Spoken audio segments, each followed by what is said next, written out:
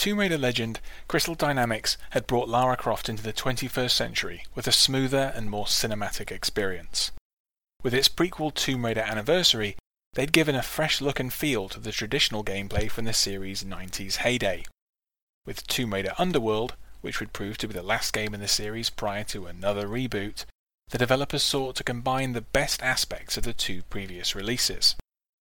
Built on a graphics engine written specifically for it, and released on the new consoles of the time, Underworld aspired to be nothing less than the ultimate Lara Croft adventure. The fact that the Tomb Raider series went for 5 years without another main game, and that the next installment was a reboot, should indicate that Underworld didn't accomplish all that it set out to do. However, the game is notable for a number of reasons.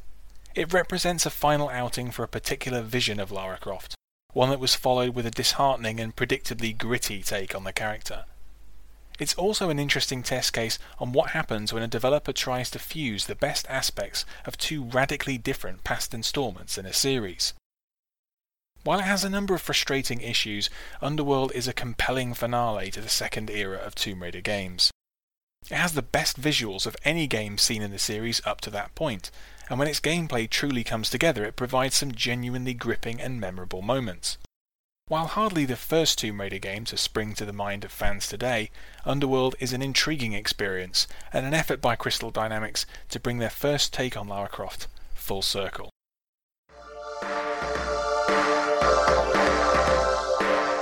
Combining elements of both of the two previous games seems to have been one of the main underlying focuses of Underworld's development.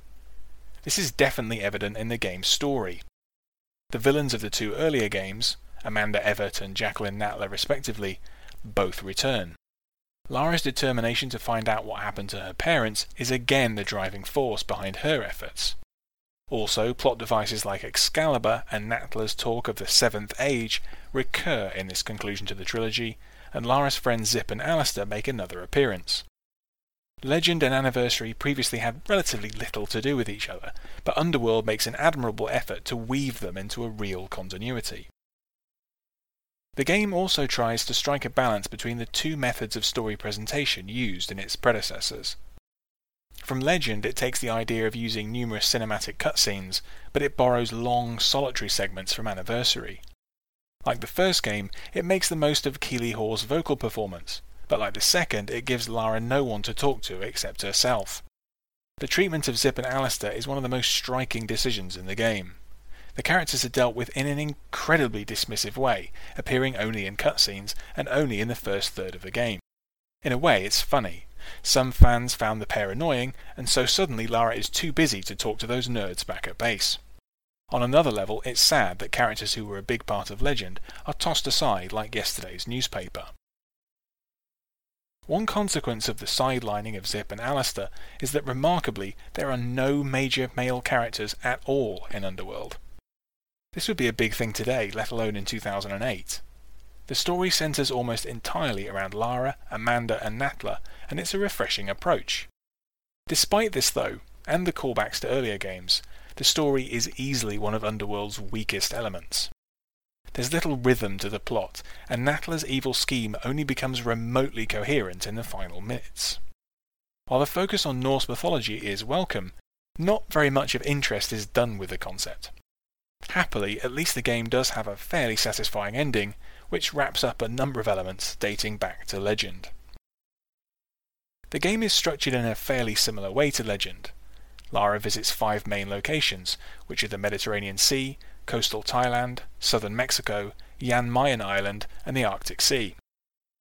Between these, there are 3 short intermission levels, 2 set in Croft Manor, appearing as part of the main storyline for the first and only time in the trilogy, and 1 aboard one of Amanda's 2 ships in the Andaman Sea near Thailand.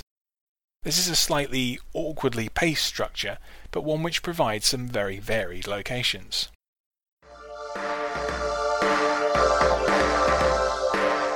Basic gameplay is one area where the focus isn't on combining Legend and Anniversary. Instead, it's about continuity with what went before, while adding new elements.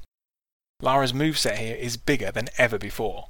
She can do all of the achromatic moves that the ancients designed their previous temples and tombs around, as well as some extra ones like chimney jumps and the ability to shoot with one hand while holding something with the other. Some of the new abilities, such as picking up poles and inserting them into sockets in walls in order to reach new areas, feel underused. There's a sense that Crystal Dynamics felt obliged to include new moves, even if there was little real need for them. More positively, the combat was overhauled for Underworld, and is easily the best in the trilogy. Admittedly, that's a low bar.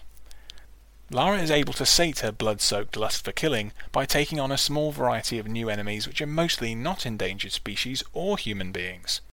The developers chose bats and spiders as the most common foes, presumably out of a belief that everyone hates them. The human enemies are made up of poachers and mercenaries, two of the most reprehensible kinds of people to use when Nazis wouldn't make sense in your setting. Tying into the Norse mythology theme, Lara also faces thralls, basically undead Viking warriors who tend to leap out of pools of blue glowing aether, a substance which in Norse thought is the source of all life. The single best thing about their combat in Underworld is that, in answer to our prayers, or mine at least, there are no boss battles at all. These painfully forced encounters were easily among the weakest aspects of the two previous games, particularly Anniversary, and their removal was a great decision, which immediately cut a lot of potential frustration out of the game.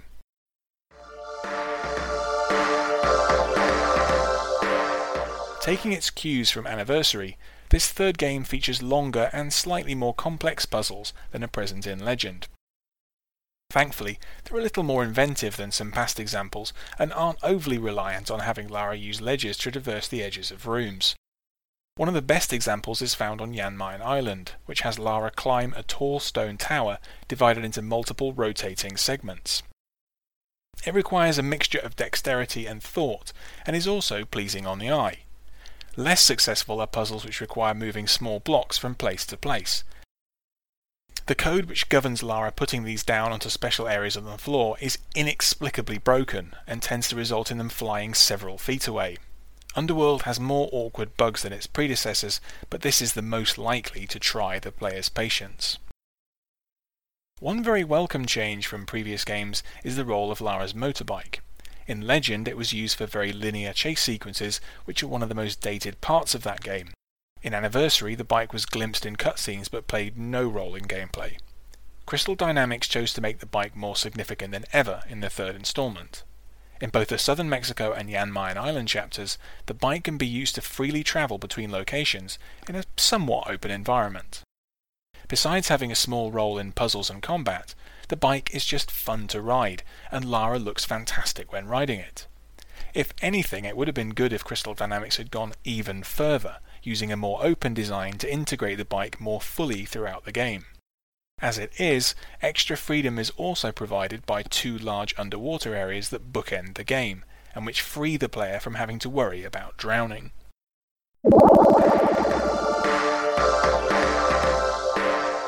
Tomb Raider Underworld represents the end of an era, and it's fitting that Crystal Dynamics chose to combine elements from their previous games in the series. While there are some awkward aspects, and the story and treatment of characters are disappointing, there are moments with Lara which are some of the best in the series. By wrapping up the story begun in Legend, the game also brings Lara full circle. With the slightly more free-form bike sections, Underworld even hinted at a possible path for the series, which ultimately was not taken. Looking back at the three games of the first Crystal Dynamics series, it's fair to say that each of them has their own unique appeal. Of the trilogy, it's arguably Legend which is the most significant and perhaps the most consistent. Most notably, its compelling story is memorable, and its depiction of an upbeat, personable and fun Lara Croft is one to which the series may hopefully one day return.